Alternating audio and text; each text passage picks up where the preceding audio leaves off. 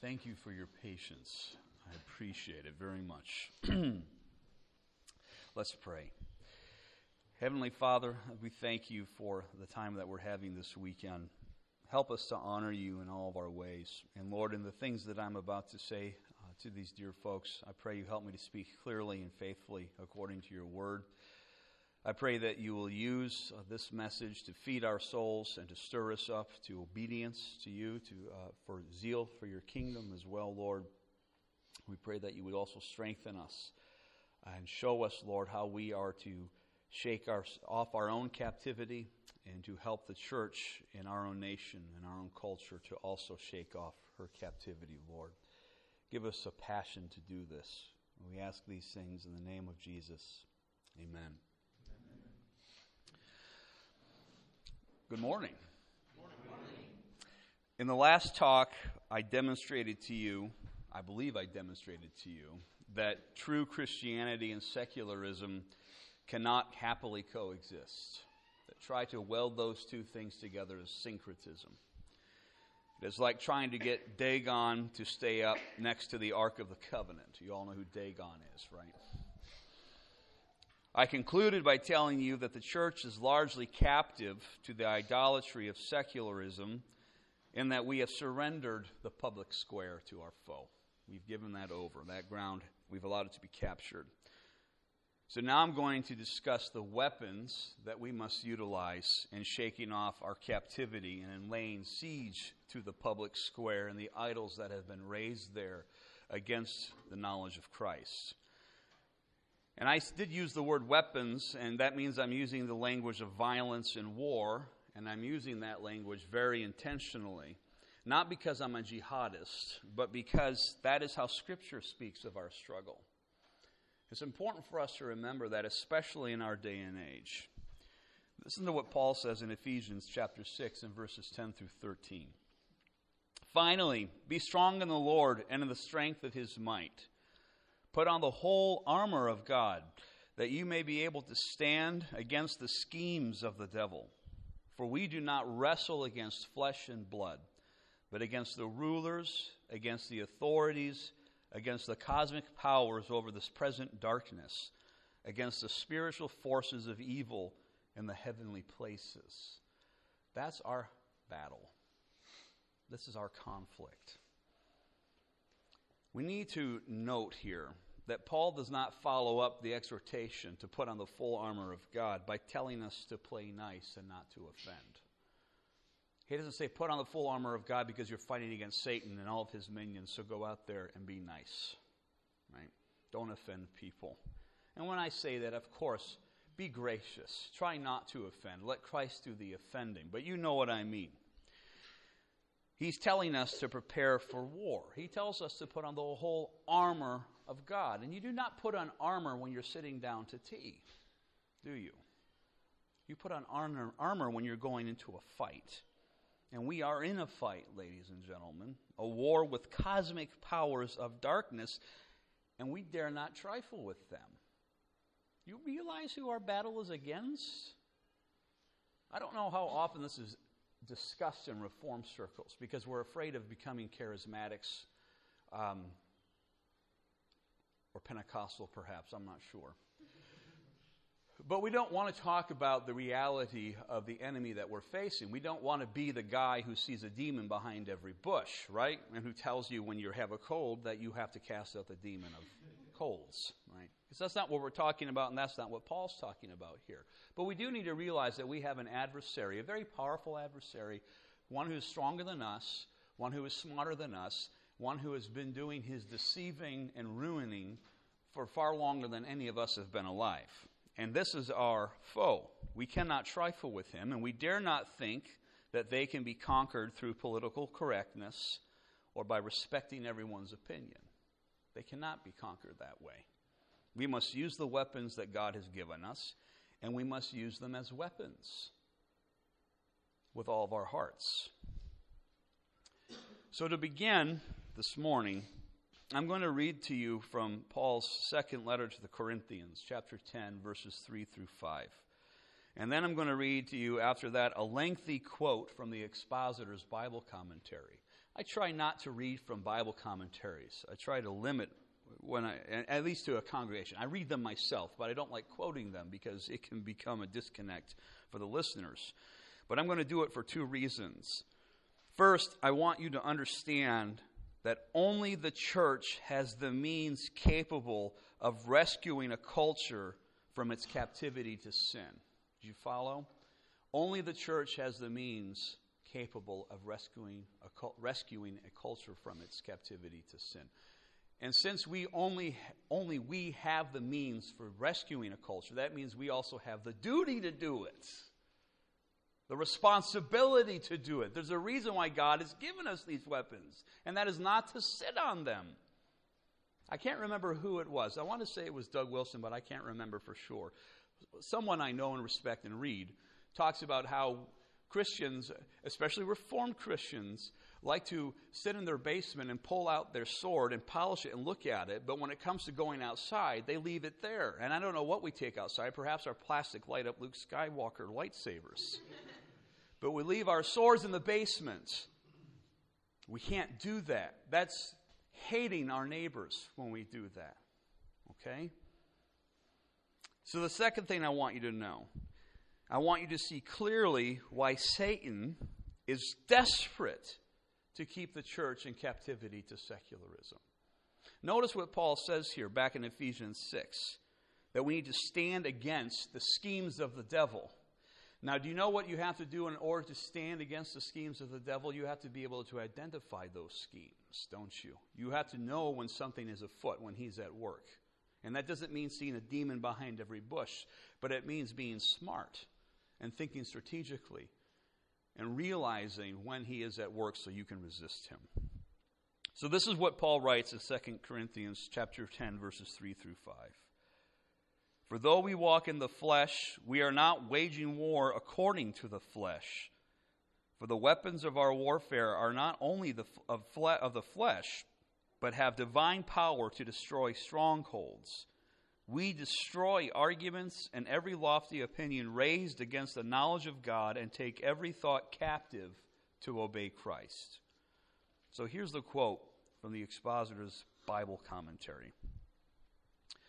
The phrase panhupsoma, that's Greek, and it's translated as every lofty opinion, refers to any human act or attitude that forms an obstacle to the emancipating knowledge of God contained in the gospel of Christ crucified, and therefore keeps men in oppressive bondage to sin. And the reason I'm quoting this scholar to you is to show you that I'm not crackers, okay? That he is agreeing with what I'm telling you, which is that we have these weapons for the sake of setting sinners free, to emancipate them from their oppressive bondage to sin. Closely related is the expression pan-noema, every thought in Greek. By this, Paul probably means every human machination or foul design that temporarily frustrates the divine plan, every act of disobedience, and so needs to be forcibly to be reduced to obedience to Christ. I love this commentator. Forcibly reduced to obedience to Christ. Right? Forcibly. It is not a case of the Christian's effort to force all his thoughts to be pleasing to Christ. So Paul is here not saying you take all of your bad thoughts and make them obedient to Christ. That's a really comfortable interpretation of that passage. Right? That fits nicely into the box of the private life. I have these weapons to keep myself free from idols. That's not what Paul is calling us to here. Rather, the picture seems to be that of a military operation in enemy territory that seeks to thwart every single hostile plan of battle so that there will be universal allegiance to Christ. Amen. A military operation in enemy territory. That's exactly what Paul is saying here. This is what we're doing. This is what we are called to. We live in enemy territory. It's a military operation, and our objective is to thwart every single hostile plan of battle so there will be universal allegiance to Christ.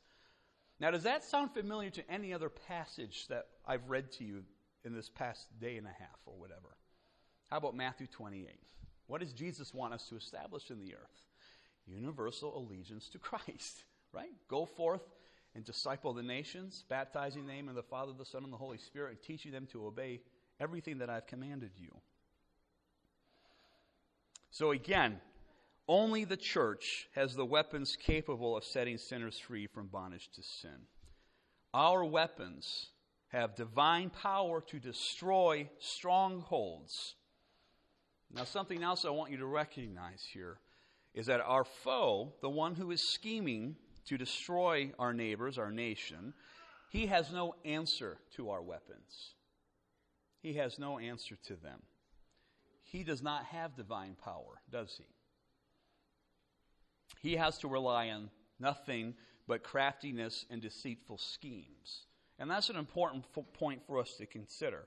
Because if our foe is to maintain his strongholds, and he has strongholds, doesn't he? Those strongholds exist. Then he has to deceive the church into disarming herself. Do you follow? Because our weapons have divine power, and he does not have the means to resist them. If he is to maintain his strongholds against the church, then he first has to deceive us into disarming ourselves. Because if we are not disarmed, what are we going to do to him? We're going to overthrow him with the weapons God has given us. So he has to trick us, he has to deceive us, he has to seduce us into laying aside those weapons that we have been given. And that's what I want to talk about now for the rest of the time, is how that has happened and how we need to remedy that problem within the church. And I want to give you an analogy. Think of two armies that are soon to enter into combat, all right? And this is not in the age of guns. This is in the age of sword and hand-to-hand combat. One of the armies has steel swords, and the other army has wooden swords. Now, who's going to win? The army with the steel swords is going to win, of course. Now, the captain of the wooden sword army knows that he has no chance. He sees his foes. He sees the swords that they are wielding. They are expertly made, forged of the finest steel. And he looks at what his army has, and it is composed. Their swords are obviously made of wood. So while he does not have good swords, right, he is a crafty liar. That is what he's good at. He can lie. So what he does is, rather than meeting his opposing army in open battle, he disguises himself as a master swordsman, and he enters the camp of his enemy. And he floods their camp with reports warning them that their swords are flawed and poorly made, unreliable, and hopelessly useless against wooden swords. All right? So that's the lie that he disperses among the enemy camp. Now let me ask you this. If the army, if the good guys with the metal swords, the steel swords, if they believe these lies, what's going to happen in that battle? What will the outcome be? If they lay down their swords so they can have wooden swords too, who's going to win? Do you follow? And I'm telling you that is essentially what our enemy has done to the church, specifically in our nation. What is our sword? The Bible. Our sword is the Word of God, which is the sword of the Spirit. That's also from Ephesians chapter 6, verse 17. It's Scripture. We're also told in the book of Hebrews in chapter 4 and verse 12 that it is sharper than any two-edged sword, piercing to the division of soul and spirit, of joints and marrow, and discerning the thoughts and intentions of the heart. And this is why, honestly, we as sinners don't mind having the Word of God blunted either, because we don't like having our hearts divided by the Word, do we? We don't like having that two-edged, that blade that is sharper than any two-edged sword being applied to our hearts. Now, the Word of God has divine power because, why? Because it was inspired by God. 2 Timothy 3:16. He forged this sword, our sword, by His Spirit. Is there anything else? Do we have any other book, any other authority available to us that is inspired by God? No, I'm glad you're all shaking your head. That's good. No, the only thing we have is the Bible. That's the only weapon we have that has been inspired by the Spirit of God. So it goes without saying that if you intend to take a people captive, what do you have to do to them first? You have to disarm them like that evil captain of the army did. And I think that as we look back through history, you will find a commonality between those churches that have been taken captive. All right? And do you know what I mean when I'm talking about churches that have been taken captive? I'm talking about denominations, fellowships, whatever you want to call them, that at one point were faithful Christian churches who actually preached the gospel. And now, today, they're ordaining women, they're ordaining homosexuals, all right, cats and dogs and whatever. Okay? And they're not following Christ anymore. They're apostate. They're no true church. Right? We see that. There are lots of examples of those in our own nation, aren't there? And I think when you look at the process that led to them falling away, that led to where they're at now compared to where they were a century or two ago, you will find that they share this thing in common, that they abandoned their confidence in the authority of Scripture. That's what happens every time you see a denomination or a church fall away. They abandon their confidence in the authority of the Word of God. Why? For one reason. They came to view the Bible as unreliable and outdated and rejected its inspiration and inerrancy. Across the board, they decided the Bible's wrong. They decided to tweak inspiration. And once that happens, you see, once our enemy is able to convince us into laying down our sword, we are taken captive every time. Every time. Here's why. Once Scripture is rejected as our highest authority, we turn to other authorities at that point, don't we? And who are those other authorities that we can turn to? I've already asked you this morning, what other things do we have? What other authorities and writings do we have that are inspired? We don't have any others that are from God. We have His Word, and that's it. So who are these other authorities that we turn to instead of Scripture? We turn to culture. We turn to the experts from the ivory towers of the academy. We turn to the opinions of unbelieving men is where we turn instead of the Word of God. So the church stops believing and obeying what God has said and is instead taken captive by human traditions. That's what ends up happening. This is exactly what the Apostle Paul warned us about in Colossians chapter 2 and verse 8, where he tells us to see to it that no one takes us captive through empty deceit into human tradition and philosophy that is based on the principles of this world rather than upon Christ. That's what he's warning us against. Don't be taken captive. But when you set the authority of Scripture aside and the inspiration of Scripture and the inerrancy of Scripture, you have a recipe for being taken captive. That is how we end up with lady pastors, ordained homosexuals, denials of the virgin birth, stay-at-home dads, CEO moms, couples not having kids until they're almost old enough to be grandparents, and apes evolving into men and babies murdered in the womb. All those things are in our culture because the church has allowed herself to be disarmed. Because the church has allowed herself to be seduced by the serpent and his lies. Understand that this is the very same scheme and strategy that our foe has been using from the beginning. Because what was the thing that the enemy questioned in the garden with Eve? Did God really say? He went after His Word. He caused her to doubt His Word. And she tried to put up a fight. She at first said, well, yes, God really did say that. And then what did the serpent just come out and say blatantly? He's lying. He's lying. His Word is not true. His Word is not reliable. Please, emblazon that into your hearts and minds. Whenever you hear someone saying to you that the reliability, the trustworthiness, the historicity, the truthfulness of the Word of God is suspect, know immediately the source of that criticism. It is not from the Spirit of God. It is not from Christ. It is from the same forked tongue that tickled Eve's ear, brothers and sisters. And how should you respond to that? Like this? Well, let me give that a thought. No. Once you respond like that to the enemy, you are finished.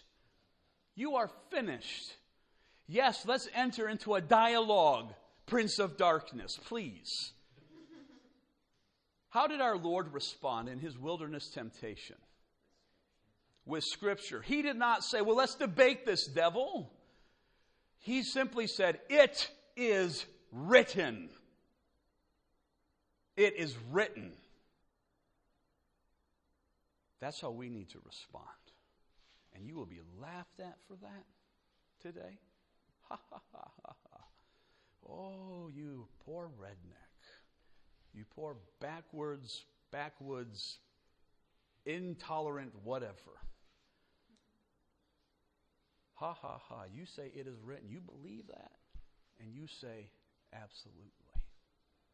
God cannot lie. His word is true. Understand that. Because if we grant that the Bible is mistaken, because we are so much more enlightened now, because we have iPhones and Starbucks and listen to what the Spirit says to us through Paul. And before I say that, the reason I bring up iPhones and Starbucks is when I'm discussing these issues with other pastor friends, and I do have other pastor friends who reject the inspiration of Scripture and who reject the authority of Scripture and say that it is mistaken and it is fallible and it is not inerrant and so on and so forth. And I say, well, how audacious of you to say that? Who are you to say that about God? Who are you to appeal to these human, fallen, depraved experts and to take their opinion as an authority over the Word of God? And they appeal to technology almost every time. We have iPhones. I'm not kidding. They say, look what science does. Oh, so cell phones demonstrate the errancy and fallibility of the Word of God because we can make cell phones, right? No. That's stupid. Do you see that that's a dumb argument? Okay. Colossians 2:8. See to it that no one takes you captive by philosophy and empty deceit according to human tradition, according to the elemental spirits of the world, and not according to Christ. When I was writing these things, I had preached this series of sermons a year ago at my own church, and I've tweak them for all of you, because most of you here are students at a secular university. Am I correct in that? I had you raise your hands yesterday. I won't have you do it again. Now let me tell you, you already know this, but as students in a secular university, you are in an environment that is overtly hostile to the Word of God. Overtly hostile. Am I right or am I wrong? Does IU recognize the authority of Scripture, or are you going to be laughed at when you quote it and say, this is true? Or face-palmed over. Oh, you had such promise until you quoted the Bible. You have been or will be ridiculed, questioned, and held in suspicion for taking God at His word. That's going to happen. Realize that. You have been or will be pressured to reject the inspiration and inerrancy and authority of Scripture, and to instead submit yourself to what? Submit yourself to human traditions. And what are the human traditions today that you are going to be called to submit yourself to? Name them. You know what they are. Name some human traditions today that you are going to be called to submit yourself to instead of Scripture, especially on a campus like IU. Education. Career. Yes. Any others? How about Darwinism? Right? Secularism. I've got that one written down. Who said feminism? Thank you. Yes, feminism is a big one. Be liberated, sister. From the tyrannical patriarchy of that nasty God in that nasty book, who just wants you pregnant and barefoot in the kitchen for all eternity. Hallelujah and amen. Atheism, socialism, toleranceism. which is my word for moral relativism, etc., etc., etc. That is what you're going to be pressured to embrace instead. I was just talking with Alex, I think it was Alex yesterday, who was telling me that in many cases, unfortunately, a lot of college students who start off as Christians or professing Christians during their first year of school finish the year as non-Christians, as unbelievers. Why? Because they are ridiculed. They cave to the pressure. They are disarmed, and so they are left defenseless against the temptation to abandon Christ and to embrace the world. And so they embrace the world. You cannot let that happen. You cannot let that happen. Do not fall for these schemes, brothers and sisters. Do not let yourself be disarmed and taken captive. Hold fast to the word of life. Wield the sword of the Spirit. Remember that no one who puts his trust in Jesus will ever be put to shame. Now, you need to be prepared to defend the reliability of Scripture, all right? It's not empty-headed. But my point here is to ensure that your trust remains cemented in the Word of God and that you never fall for that temptation that comes from the mouth of our enemy, which is to question the reliability or truth of Scripture. This is why doctrine matters, by the way. I've used words, inerrant. Do you all know what inerrant means? An inspiration, right? That every word of the Bible has been inspired by God. These are crucial. Do you know why? Because if we don't say every word of the Bible has been inspired by the Spirit of God, what is the serpent going to say then? None of them are? Or pick and choose. Yes, Thomas Jefferson. You know what he did with the Bible? He cut the Bible up to remove all those portions that he did not like, right? And if we grant that inspiration is limited in the Bible, then we get to do the same thing. Because those portions that aren't inspired, we can ignore them. They're inaccurate, they're outmoded, they're outdated. And let me tell you something, there are professing evangelicals out there who do this. There's a man named Paul Jewett. And when it comes to the ordination of women, he says that Paul was wrong when he was writing to Timothy. And says, I do not allow a woman to have authority over a man. Paul was wrong. He was mistaken. We're more enlightened now than Paul was. We have cell phones and Starbucks and. Okay? How did Paul Jewett get there? Because he fell for these things. God's wrong.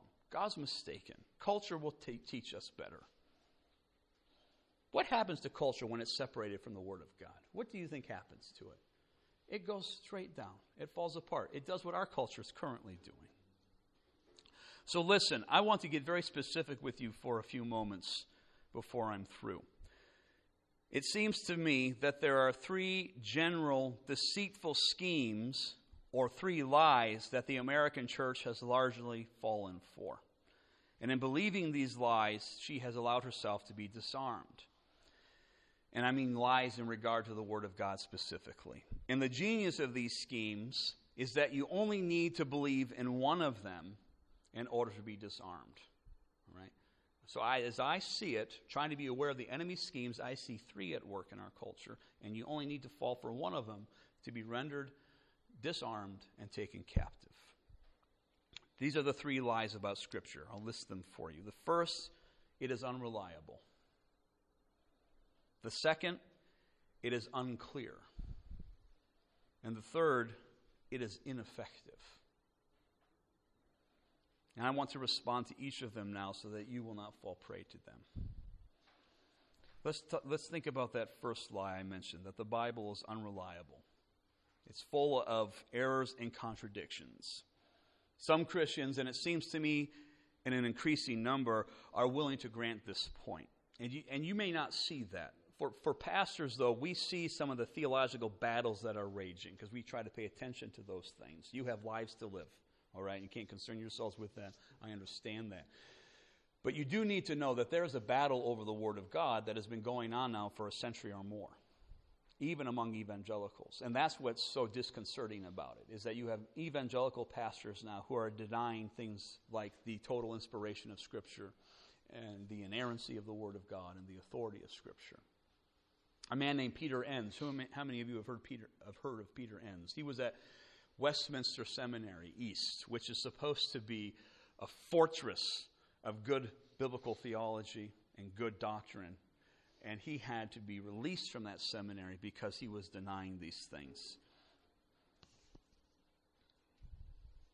And we are told, according to those who would say the Bible is unreliable, some people who say Christians who say the Bible is unreliable, they only want to say it's unreliable to a point, right? So it's unreliable in most things. It's really unreliable when it comes to the Old Testament history and all that stuff, that weird stuff that happened back there.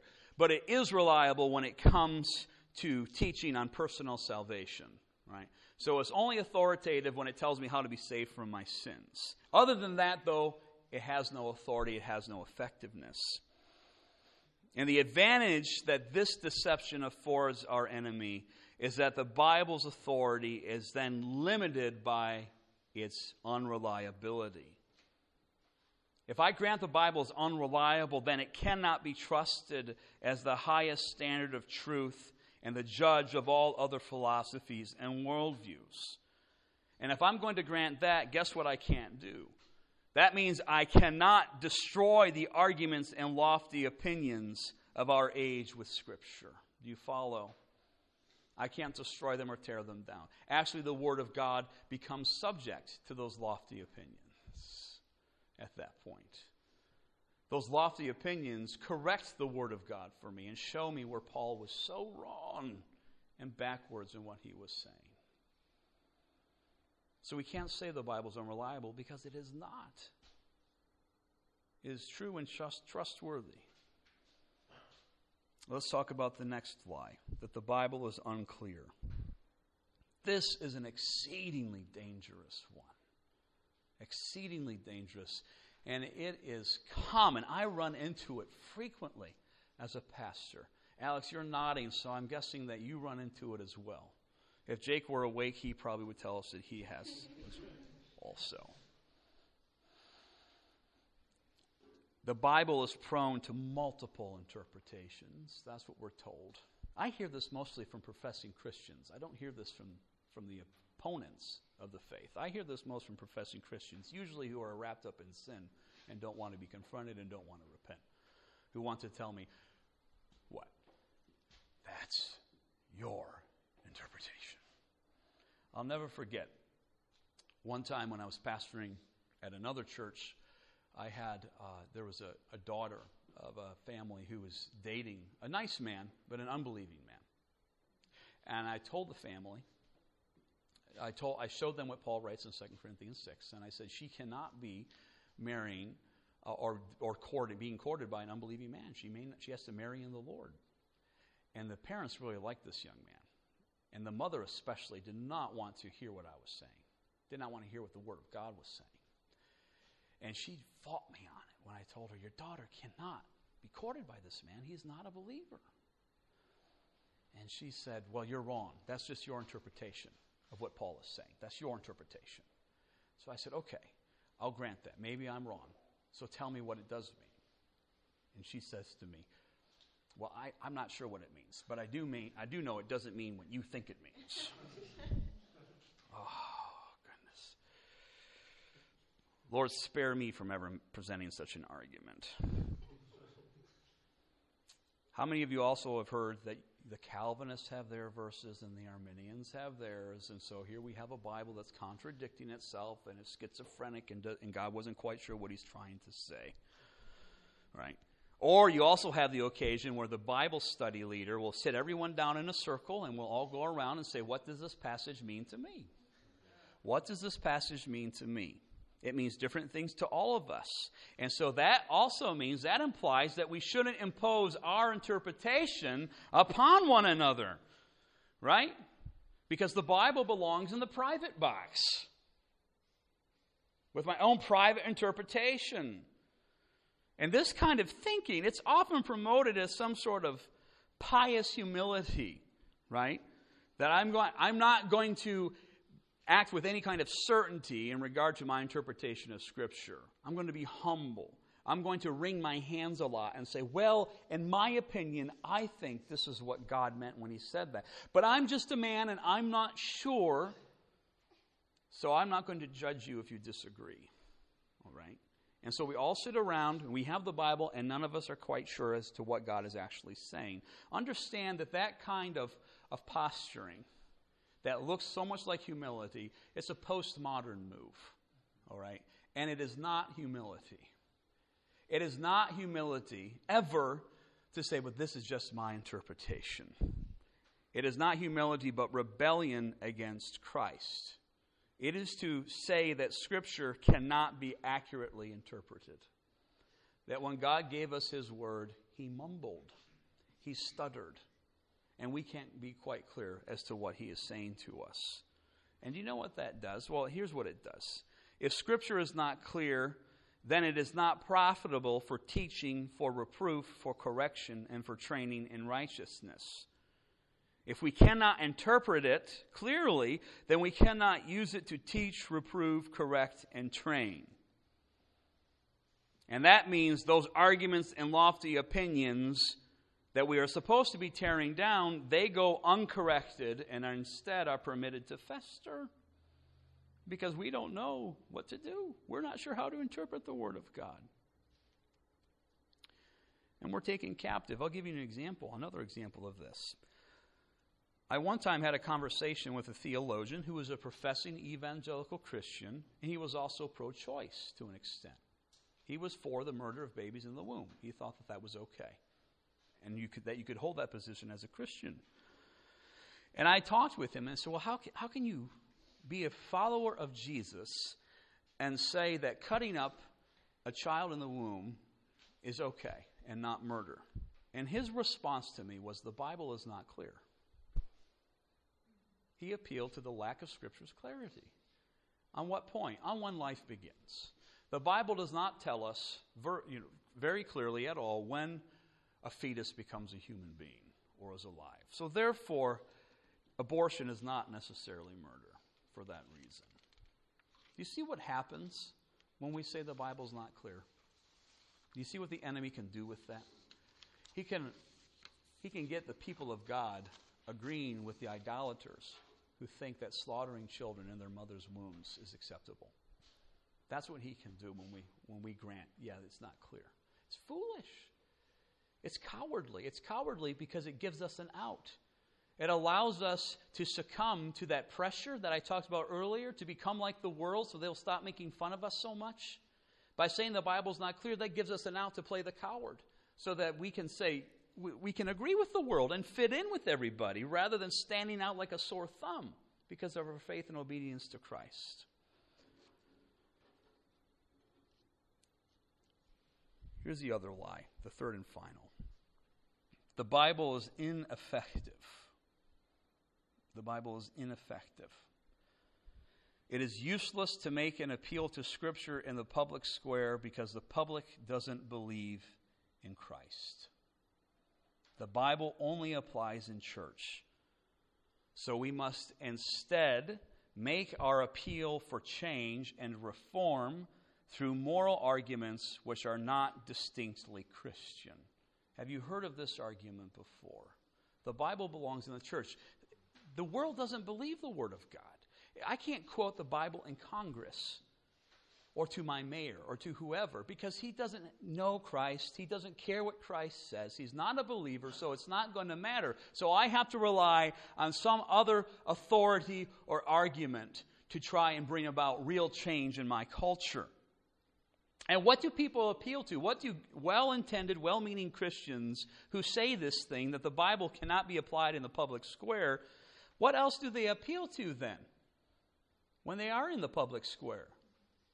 The sanctity of life, right? What's that? It's the sanctity of life. Why is life why is it sacred? Because babies are cute. No. We end up appealing to standards and virtues like the sanctity of life, whatever that is, liberty, justice, and marriage, and yada, yada, yada. All these principles and values that are nothing but impersonal abstractions. Realize that this kind of thinking is not at all Christian. It takes truth and it makes truth impersonal. Okay? Truth now becomes this impersonal principle somewhere up there in the ether that we need to subscribe to and follow. But that's not what Scripture tells us about truth. Scripture tells us that Christ is the truth. Truth is personal in nature. It is not impersonal. So what we're doing when we go into the public square and we lay aside the Word of God and we appeal to some sort of standard aside from Christ and His Word, what we are doing is setting aside Christianity as a whole and adopting a worldly philosophy to make our argument. We are exchanging the sword of the Spirit for something that we've been given by men. Do you understand what happens there? And is that thing we've exchanged the Word of God for going to be effective in tearing down idols? Absolutely not. Genius plan. It's a genius plan because it lets us feel like we're actually doing something when the whole time we're not doing anything at all. We're going into battle with that light-up Star Wars lightsaber, and we're going to get hacked to pieces. We're going to get hacked to pieces. Those kinds of arguments have no divine power. They cannot destroy strongholds. So what do? We have to do something that very few Christians are doing, and that's why I'm preaching these things to you, because you need to begin doing them. You do. At your university.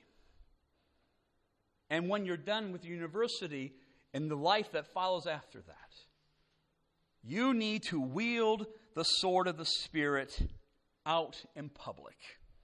That's what you must do. Because faith comes by hearing. Romans chapter 10, verse 17. And I want to respond to that criticism that the unbelievers in the public square don't believe in the Word of God. They don't believe in Christ, so it's useless to quote that to them. Of course our enemy wants us to believe that, because what is the primary means that the Spirit uses to convert sinners to Christ? The Word of God. Romans 10:17. Faith comes by hearing. So what does our culture need? Does our culture merely need more moral reform and policy change? No. Our culture needs conversion. Our culture needs regeneration. Sinners who have been born again. If we're going to see that happen, what do we as the church need to begin doing? Preaching the Word. Preaching the Word. Not appealing to abstract truth, appealing to the Word of God, calling them to repentance to Christ and faith in Christ. And then they'll be converted by God's grace as the Spirit works through our preaching. So of course our enemy wants us to keep Scripture in the can when talking with unbelievers, because that way we're not proclaiming to them Christ crucified. We're not using the means God has given us to convert sinners as the Spirit works through our preaching. I'll wrap it up with this, brothers and sisters. Finally, and most importantly, you need to obey the Word of God in your own life. Absolutely critical. Because if you're not, you're going to be useless in the fight. If your own hearts are not being pierced by the preaching of the Word. If your own sin is not being confronted and leading you to repentance. You absolutely have to join a church where the pastors are going to divide your heart with the Word. And I say that to you, and I'm not trying to make a pitch for Clear Note, although I am also at the same time. All right? But wherever you end up, wherever God takes you, you have to be in a church where the pastors pierce your heart with the Word of God. Do you know what I mean when I say that to you? You need pastors who are not going to let you off the hook. They are going to pursue you in love, but they're going to deal with you, and they're going to apply Scripture to your life, and they're going to make it hurt when it needs to hurt, and they're going to encourage you when you need to be encouraged, but they're not going to hold back. I have to say this to you because you're going to have to look hard for a church like that. Know that. Those kinds of churches are not common today. Not common at all. Many pastors blunt the Word of God. They do not apply it faithfully to their believers because they want to keep their numbers up. And the moment you start actually faithfully applying the Word of God to people's hearts, you often find them leaving because it's uncomfortable. People don't want their sin confronted. You have to be willing to have your sin confronted by other believers and especially by your pastors. And you need to be in a church where that is going to be done.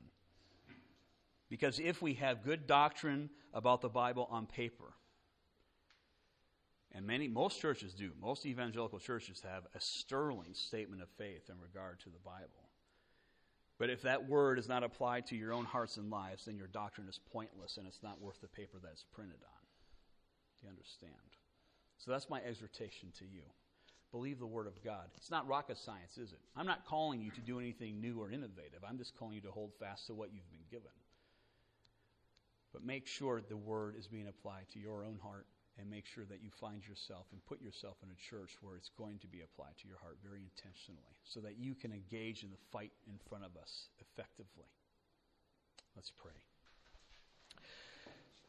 Father in heaven, we thank you for the word that you have given us. We pray you help us to believe your word in spite of the pressure we receive from the world to reject the Bible, to hold it in suspicion, to say it is not inspired, it is not authoritative. Help us, Lord, to not cave to that pressure, but to instead boldly, gladly, and freely declare Christ as Lord, and to declare your word to those around us. And Lord, we pray that as we do so, you will protect us from being taken captive by human traditions. And we also pray that your Spirit would work through our faithful preaching, bringing sinners to faith in Christ and changing the very fabric of our nation. We ask these things in Christ's name. Amen.